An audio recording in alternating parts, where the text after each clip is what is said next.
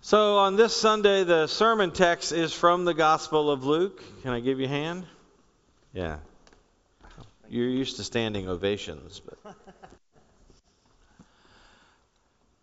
it is the traditional text of the beginning of Lent. People have all kind of different ideas about what temptation and trials and what the devil is. But I invite you to hear this narrative, reminding you that this took place immediately after Jesus received the baptism in the water of the Jordan from John. Chapter 4. Jesus, full of the Holy Spirit, returned from the Jordan and was led by the Spirit in the wilderness, where for 40 days he was tempted by the devil. He ate nothing at all during those days, and when they were over, he was famished. The devil said to him, "If you are the Son of God, command these stones to become a loaf of bread." Jesus answered him, "It is written, one does not live by bread alone." Then the devil led him up and showed him in an instant all the kingdoms of the world. And the devil said to him, "To you I will give their glory and all this authority, for it has been given over to me, and I give it to anyone I please. If you then will worship me, it will all be yours." Jesus answered him, "It is written, worship the Lord your God and serve him only." Then the devil took him to Jerusalem and placed him on the pinnacle of the temple and said to him, "If you are the Son of God, throw yourself down from here, for it is written, he will command his angels concerning you to protect you, and on their hands they will bear you up so that you will not dash your foot against a stone." And Jesus answered him, "It is said, do not put the Lord your God to the test." When the devil had finished every test, he departed from Jesus until a more opportune time. This is the word of God for the people of God. Thanks be to God. Well, I would put before you, First United Methodist Church, that this may be one of those more opportune times. You know those times when you're kind of thirsty, when you're kind of hurting, when you're kind of tired, when you're kind of uncertain, when you're kind of grieving, where you're kind of lost, where you're kind of dried up, not sure what's going to happen? This is one of those more opportune times. In this gospel text this morning, we're going to go with Jesus into the desert, into the dry place, into the wilderness. And the wilderness is that place in our own spiritual journeys where our faith takes us to face the trials, the temptations, the weariness, the thirst, the fear, the doubt, the anger, the betrayal. You see, I think my experience over the last couple of weeks since General Conference is that the United Methodist Church is in a wilderness time. Welcome to the wilderness. And it just so happens to coincide with the beginning of Lent. Now, Lent is an ancient tradition, 40 days of Lent. This time where Christian people kind of on purpose go to difficult places. On purpose. Now, some people get real crazy and do kind of stuff that I would never do, like give up ice cream. But you can do that if you want to. People do these things on purpose so that we might embrace the dryness of the desert, that we might acknowledge and confess that part of a spiritual journey is to say, I'm broken, I'm messed up, there's something not right with me, and I'm thirsty. That's what Lent is. It's a great tradition.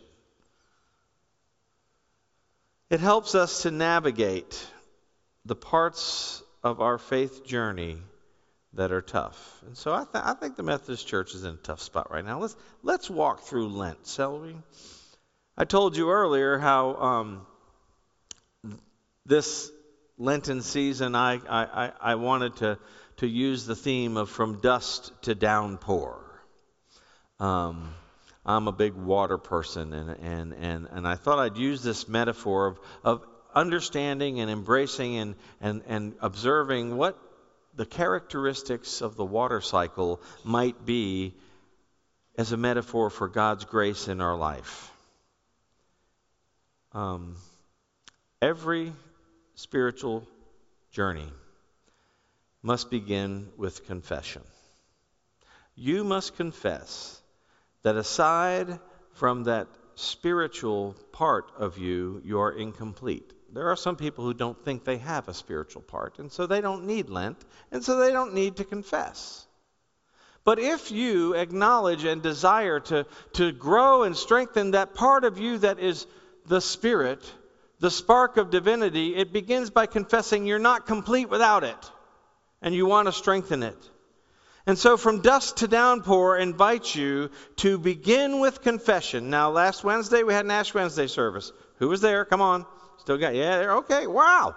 Okay, well, at Ash Wednesday, traditionally, Christians put ashes on themselves as an outward sign of beginning this spiritual journey, this process of strengthening our souls and our spirits in our lives of faith by beginning with confession on Ash Wednesday, and the dust represents the dry and dirty ashes of grief and fear and isolation and repentance.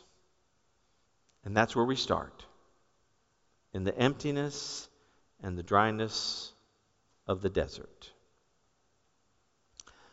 So I was thinking, where is the most empty and dry, desolate place that I know? Where's the dust? And I turned to some of the folks in this congregation who have shared with me recently their struggle with faith and science. The driest and dustiest and most isolated, empty place I know is the moon. Can we run that video of one of the scientists in our congregation? No? Yes? No? See, technology. I love it. No, this is the moon. Oh, we ran that one? Okay, never mind. I'm going to talk about it. Don't run it. Don't run it. So the moon represented to me that place where we went to go gather dust.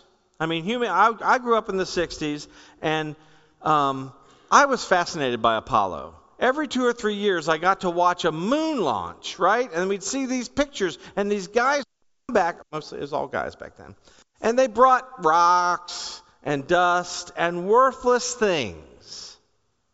Worthless things. There was nothing good up there that we wanted. Why in the world did we go there?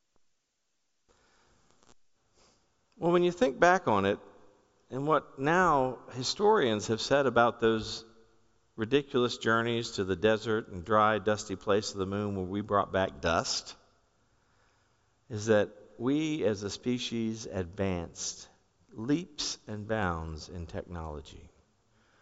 Our lives have been transformed by that journey to the moon. The computer that we live with every day was developed in those early NASA laboratories, or the technology evolved. Cell phones, the idea of communicating over large distances, that technology began on those journeys, those Apollo journeys. There was no internet then. A lot of the computing power and things they discovered going to the moon are the reason we have the internet today. It was a useless and ridiculous thing to do, to go to this vacant rock with no water, just dust. And all we did was collect data. Moon dust is pretty much worthless.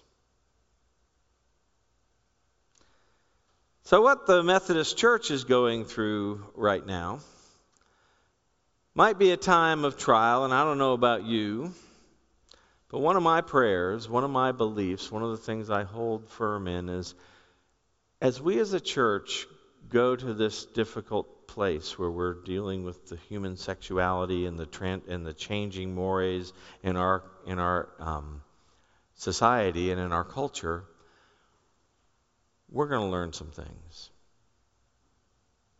We're going to learn some things that we don't know right now. And so as you journey with your church through this time that seems to be going the wrong direction, have little value, I would invite you to see this as a time to search not only yourselves, but to search your church, and to search your community, and to search your nation, and to search your culture, and to search your world, and gather the information you need to live the kind of vital, transformed life that Christ calls us to. This is a time to search. Last week, I went with the senior high youth on a retreat. Right? It was great. I got to know some of the teenagers. And on that retreat, I invited them to follow me into the wilderness. Now, some of them weren't too happy about it, because in the wilderness, we encountered thorns and thistles and sticks and twigs and obstacles and rocks. We had to go on a 4-hour van ride. And I took them into the wilderness, and they followed me. And some of them learned a few things. Everywhere we went, where we crossed over a stream or a body of water, I made them sing a song and take a sample. Can we go ahead and run the video of what the kids did last weekend? Good morning, First United Methodist Church. I'm Samantha Strain, and I'm here at this creek collecting a water sample. This creek flows into the Shenandoah River and into the Chesapeake Bay, then into the Atlantic Ocean. This water is on a journey, just as we are on a journey from dusk to downpour. Have a blessed Lenten journey. Hello, Charlottesville First United Methodist Church. My name is Marshall Tumpery. I'm here at the Passage Creek collecting water. The Passage Creek flows into the Shenandoah River, into the Chesapeake Bay, and then into the Atlantic Ocean. This water is on a journey just like we are, from dusk to downpour. Have a blessed Lenten journey. Methodist Church. I'm Maria Plants, and I'm here at the North Fork Shenandoah River collecting a water sample. The North Fork Shenandoah River flows into the Potomac River and into the Chesapeake Bay, then into the Atlantic Ocean.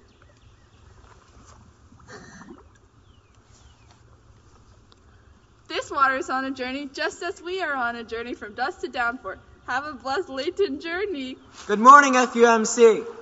Today we are here at the South River, which flows into the Rapidan, which flows into the Rappahannock, which flows into the Potomac, which flows into the Chesapeake, which flows into the Atlantic Ocean. Great camera work, by the way. This water is on a journey, much like we are, from dusk to downpour. Have a blessed Lent. So, I want to invite you on a journey. I don't know where it's going to go, but I've decided I'm going to go. I'm going to go on this journey with the church, believing that the transformative and restorative power of God's grace is going to change me, and it's going to change this world. So, I'm a very experiential person. These are some of the vials the kids took with them. This is from the Passage Creek, and this is Shenandoah. I want to invite you to take one of these with you from the sanctuary today. And as part of your Lenten devotion, go to a water source that's important to you or close to where you live and take a collection and bring it back to church. And we're going to use it to kind of adorn and surround our time of worship as an outward sign of our willingness to admit that water, God's grace, will transform us. It's going to change us. We will go away from this journey different than we began it. We are beginning it in dust, in ashes, in grief, in confusion, in sadness, in emptiness, and everything that's wrong with the world, everything that's wrong with the church, everything that's wrong with combating cultural mores. We're going to start it with confession in the dust, believing that if we'll just kind of follow this organic characteristic of grace and water, that we'll be transformed. And I hope you can start with confession. I hope you can start with your own complicity in the brokenness of this world, where I have, and I do believe that most of the followers of Jesus that I know are very comfortable with confessing, beginning with our brokenness. And I hope you will enter into that hard place to gather the information that you will need about yourself, about your church, about your community, your neighbors, your friends, your nation, your world. Gather the data you need and let it transform you, because Christ promised that if we would but open ourselves to the transformational power of grace, it won't leave us bankrupt. But somehow, some way, I don't know how, we will come out of this. We will come out of this transformed and be witnesses to the glory and the grace and the redemption that the love of God can wrought in this world. Shall we go together? Amen. I'm going to say a prayer and you can join me. Would you bow your heads?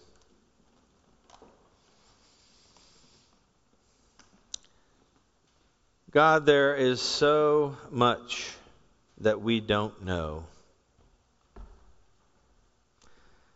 and so much that we want to know. And we confess, O God, that in our ignorance, we sometimes hurt people. We pray that you will teach us and make us and mold us into a people so transformed by the power of your love and your grace that this world would be transformed. This is our prayer, which we offer in the name of our Lord and our Savior, Jesus Christ. Amen.